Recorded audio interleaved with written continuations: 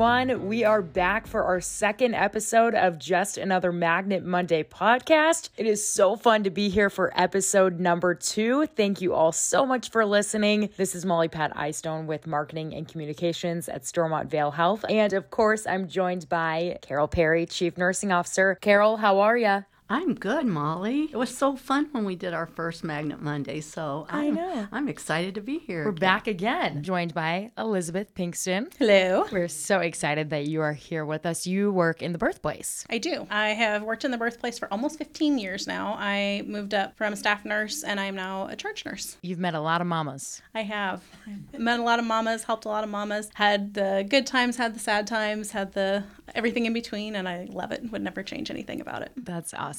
Tell us about you. Tell us your story. You told us what you do here at Stormont Vail. What should people know about you? I have actually wanted to be a nurse since I was like 16 years old. My mother was a nurse. My grandmother was a nurse. So nursing kind of ran in my family. And I was always kind of drawn towards nursing and childbirth as well for some strange reason. My mom was a childbirth educator, and I would find her materials and I would read through them, and it just enthralled me. So I was really drawn to that, and I told my mom, I was like, I think I want to be a labor and delivery nurse. And she's like, what? You're okay. Well, maybe.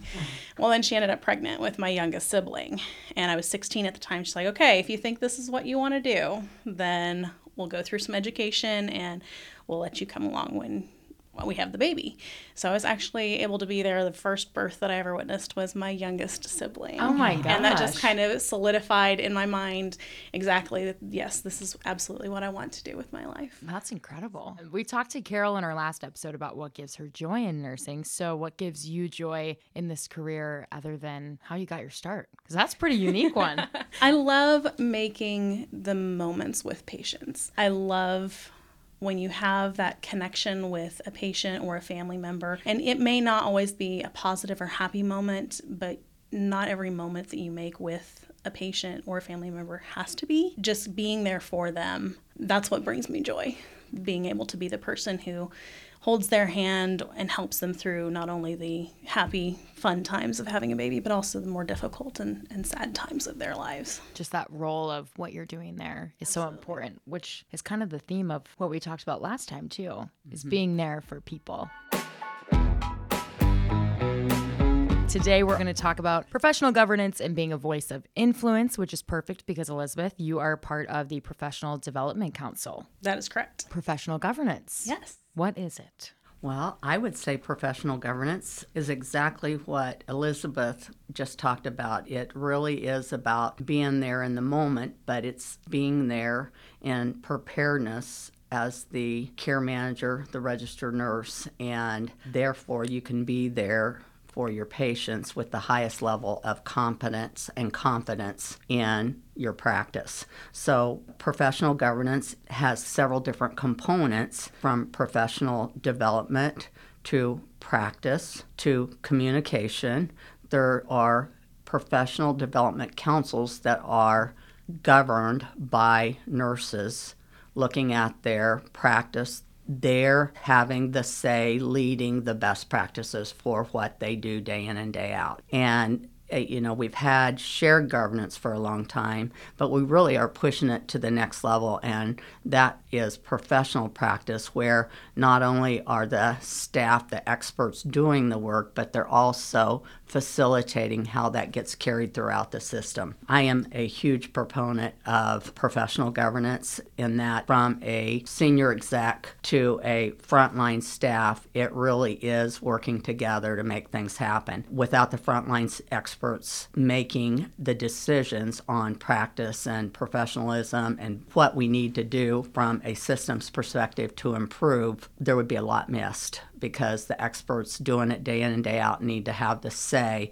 of the why and how we get that done. And they've done the evidence-based practice, they've done their research, they've done their certifications. They are the smartest people that should be saying why we're doing what we're doing to improve care. From a senior leadership perspective, when you put the power between the frontline experts and the senior leadership that is articulating the why from a strategic planning perspective. We're going to do the right things the first time, and the resources and the energy and the growth, and from a strategic plan, what we do will be much more efficient. During the pandemic, we got away from that, and those were hard times. There were quick decisions made with no explanation of the why, and you can't apologize for that. Everybody was trying to figure it out, but I am so thankful that we're back to professional governance and having the people that are doing the work, governing their practice, bringing in the interdisciplinary professionals to help make decisions. And this organization will thrive as we go forward because of that change of structure. Absolutely. We did just recently change from shared governance to professional governance.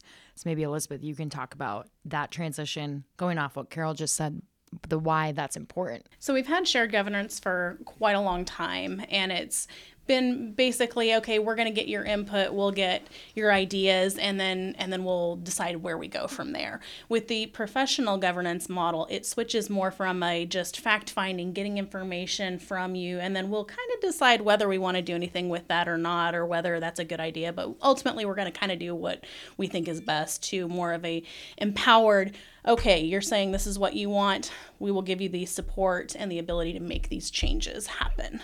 Overall, we're going to have an increase in satisfaction from the staff, because the stuff that they're bringing up, saying, we want this, we need this is how we want things to work, they'll see that being put into practice, and ultimately it will reinforce their understanding and their belief in professional governance and things like that.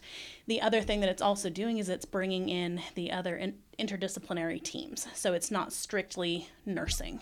So nursing will deal with nursing issues, but they're also bringing in other ancillary departments to help work together, because ultimately nurses can't do everything. Sometimes we may think we can try to, but we cannot. We absolutely cannot. And it's very important to bring in those other departments and other ancillary staff to help take care of the patients as a whole. Yeah, I'm on Communication Council, and it is interesting to bring back different perspectives from different departments as well to hear what's going on in other areas. What do you think is important about team decision making? Because that happens in those councils, because you get every department. So talk about the benefit of shared decision making. I love that you get so many more perspectives than just your own. A lot of times you can get kind of tunnel visioned into, this is what I see as the problem and this is what's going to fix the problem. But then when you're like, okay, well, this is the problem, then you hear from the other people that are involved and they're like, well, no, that's not actually the problem. What you're seeing is, this part of this, but things have to kind of work this way because this is how this works. And it's all a very intricate networking of one domino that affects many different things. So what we see as being, yes, this is the problem, this is how we fix it, may not be the whole problem. It might be something on our end of things that we need to kind of readjust what we're seeing and how we're doing things. But it also could be the side effect of all of these other moving and working parts that have to come together to say, okay, how can we fix this so that it works the best for everyone involved? Nice. I think you did a nice job, Elizabeth. I was sitting here shaking my head as Elizabeth is talking. If you can't see me, but I think that was a very good explanation, and especially with the interdisciplinary teams. And I could give example after example where if you don't listen to everyone that has a part in a process across the spectrum, then you're going to miss an opportunity to address that on the front end and implement a more seamless improvement, because each individual only see what they can see. But when you open it up that you're seeing the entire process, then you will make the right decisions and include the right people from the get-go and get the best outcome of measurement of improvement and the why we are really changing. And you mentioned the Communication Council, and I've been here 40-some years, and every time we survey, communication's always our opportunity. It's always the opportunity to improve. But I think if we could just go back to the basics and say the why behind a change, the why we're doing something different, no matter if it's from a shared governance council because of a change in any department, then people will accept that a lot more and then start asking questions. If you get that interdisciplinary team, that will provide the best outcome with a change. Carol, this is kind of a hard one because we know that nurses have a lot on their plate. We're asking them to get involved in other things. Why should nurses get involved? Because we know that it is added responsibility, it's added work, but it's really important. So why would you say to get involved? I want this to be like their home, and if they get involved, we will get the best outcomes. And I've talked to a lot of staff lately through surveys, through talking rounds, and the reason that they don't get involved is multifactorial, but they're understanding that if they do get involved, then the outcomes are what they said should be done. So there really is results coming from professional development or councils that are working through the process. And when they can see that what they say does matter, you ask, we did, then that gets the synergy. And I think that they should get involved because they're seeing the outcomes. And I think that we would be ripping the organization off if we didn't listen to the people doing the work. And when I say organization, I want to clarify everything we do, the patient and family is at the center. So I don't mean Stormont, I mean the patients and families we serve. We will deliver much higher care, much higher service, much higher quality, and a confidence in those people that we get to care for if we get the experts involved. Because it makes a difference. It does. Yeah. I mean, I feel like we do have quite a bit of ability to care for our patients in the best and safest way possible from a bedside staff perspective. There are always those issues that come up that you're like, well, why do we have to do things this way? Or why can't we do things this way? And that's one of the things that when I have a staff member come up to me and say, well, why do we have to do it this way? I try and stop and think about that question. Okay, well, why do we do it this way? And if it's a, cut and dry, well, that's what our policy says that we have to do. There's really not a whole lot of wiggle room. That's why we do it. If it's one of those things that, well, that's the way that we've always done it, then I stop and think, okay, well, would there be a better way that we could do this? Is there a better way that we can do this? And we have done a few things that have changed those practices. A lot of it has to do with evidence-based research and things like that that ultimately lead to better outcomes for our patients. How would you say, how can nurses use professional governance effectively? It kind of goes hand in hand with what you were just explaining. For me, where I've had a passion for orientations and teaching and learning with new employees, students, and things like that. I sit on the preceptor committee as well.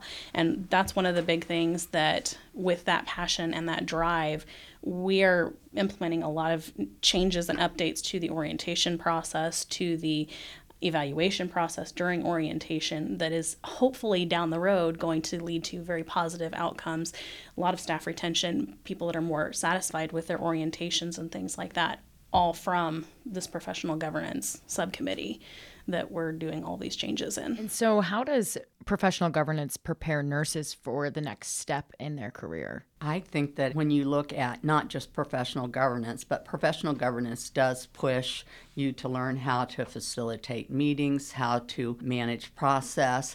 It encourages you to get certified. It encourages you to advance your education. So all those things do help prepare a nurse to go to the next level at whatever career path they want to go down, whether it be a charge nurse or a manager, or whether they want to be a advanced practice provider. So there's every opportunity, but it teaches you to understand your practice, be accountable for your practice, articulate the why behind what you're doing.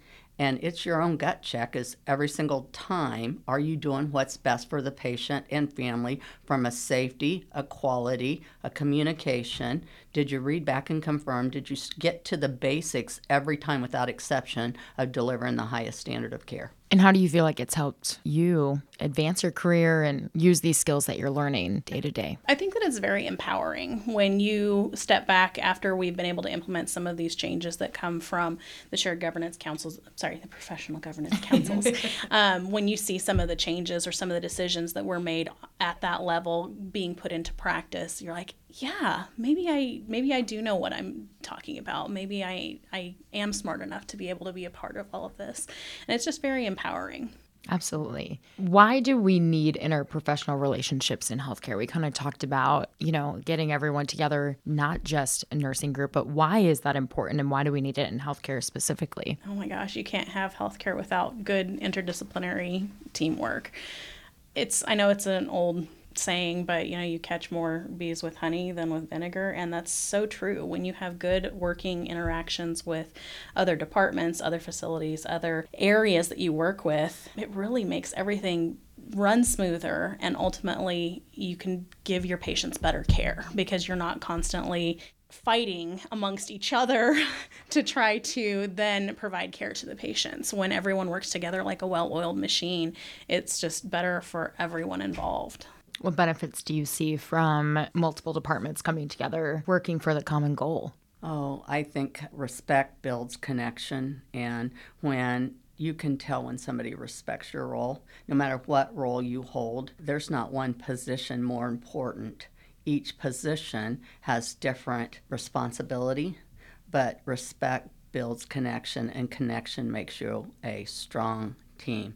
And if there's one weak link in the team, we all look weak. Mm-hmm. And if we're a strong team, then the people we're caring for and the community will know it. And that's when we all feel the success of being the world-class magnet facility that we want to be. Absolutely. My last formal question, why do clinical nurses need to be involved in decision-making for their organization? This kind of goes back to shared decision-making, but talk about the benefit behind clinical front-facing, front lines nurses and team members making these decisions. Well, first off, they're the ones that are having to help facilitate and put these things into practice. So if they're the ones that are saying, hey, we need to change this or we need to improve this, and then they give us the ideas for, let's do it this way, or can we try it this way, or can we update and do things this way, there's also a lot more buy-in, because then, again, coming back to the empowerment piece, once it gets implemented, they're like, yeah, isn't this a great idea? This was my idea. See how great this is? Now it's working better and everybody's happier. I think that really getting the buy-in and ownership of the practices and things that are put into place from the governance councils is really the biggest factor, in my opinion. The nurse is truly the one constant position that is at the bedside all the time. And that's not just in the 24/7, but even in the ambulatory. The nurse is that one constant, that care manager, keeping things going across the system. And again, it's not that the role is more important. It's the one constant. It's the largest workforce.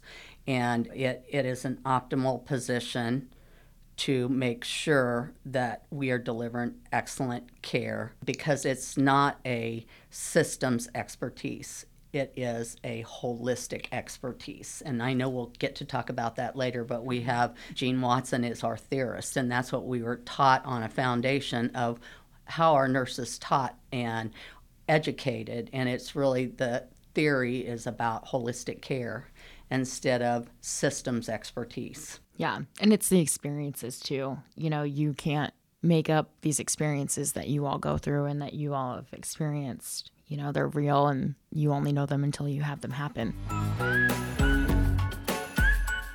Elizabeth, we talked in the last one. We're doing this to communicate, but to also help prepare for the magnet visit as well. And so maybe people who haven't gone through the visit before, what would you tell those team members? What advice would you give them going forward? Really, this is our time to shine. We know that we're a fantastic place, and this is the time that we have to brag on ourselves and say, yeah, look at all these great things that we do. Look at these changes that we've implemented so that we can give our patients the best care possible, and that it's completely different than other visits that might happen. It's not that they're looking for the errors. It's not that they're looking for the negatives. They want to see the positives. They want to hear about the positives. Mm-hmm. And that's really the time that we're able to give them everything that we love about nursing and everything that we love about what we're doing and what we're able to do for our patients. Nurses are by trait very humble, I feel like, so not the time to be humble, people. Agreed. Yeah. Yes. Good point, Molly. Yeah. Anything else that you guys think we missed about professional governance that you wanted to touch on? Like Elizabeth said, it's our time to shine, and we will grow every day in our professional governance councils. And if you have any questions, you want to get involved in a council, just reach out. There are many people to talk to about that, and we want everybody involved that will make that commitment and will teach and support. You don't have to be super experienced. Sometimes some of the best ideas come from brand new nurses that see something and are like, why are we doing it this way? And for some of us old crusties, we're like, because that's how we do things. But sometimes having those new ideas from a newer nurse are absolutely great additions to any council. And I totally forgot, how do people get involved in professional governance if you would like? You can talk to any of the council representatives and we can help you get an application. There's also on the SharePoint page now. It's very awesome. It's been revamped through SVNet. On the SharePoint page, there's actually a quick link that you can click on to start filling out the application. But it's really a pretty painless and easy process to get involved. It also has all of the councils listed and what their focuses are and what their expertise area is. So you can kind of go through and see, oh, well, I'd be more interested in this council or this council, and then you can make your decision based off of what their areas of interest are. I do want to also say that I've had the experience over the years to have Elizabeth on the peer review council, and it's a mandated council that the organization has, and there's Kansas statutes through the State Board of Nursing that you have to have a peer review council. And I've never been more honored to be a part of a group of nurses that support nurses that have had errors or been involved in scenarios. And Elizabeth did a fabulous job along with a whole team of nurses listening to nurses that have been involved in things that we want to work really hard to prevent. And that's what professional development also does. So thanks, Elizabeth. You're welcome. Well, that does it for episode 2 already. Thank you both so much for being here and chatting about all the things. These conversations are for you, all of our team here at Stormont Vail. This is to help us prepare for the Magnet visit, learn more about nursing at Stormont Vail as well, and how communicating with each other is so important and working together. So we'd love to hear your feedback. Next week, we're going to talk about professional development. So that'll be a good conversation. We'll talk to you next week. Thanks, Molly. Thanks, Elizabeth. Thank you. We're going in 3, 2. Hello, we are back for our second episode of Just Another Magnet Monday podcast with Carol Carey. Carol Perry. Can we go with Carol Carey from now on? You can. You can do what you want. You're in charge. Okay, we're going to start over.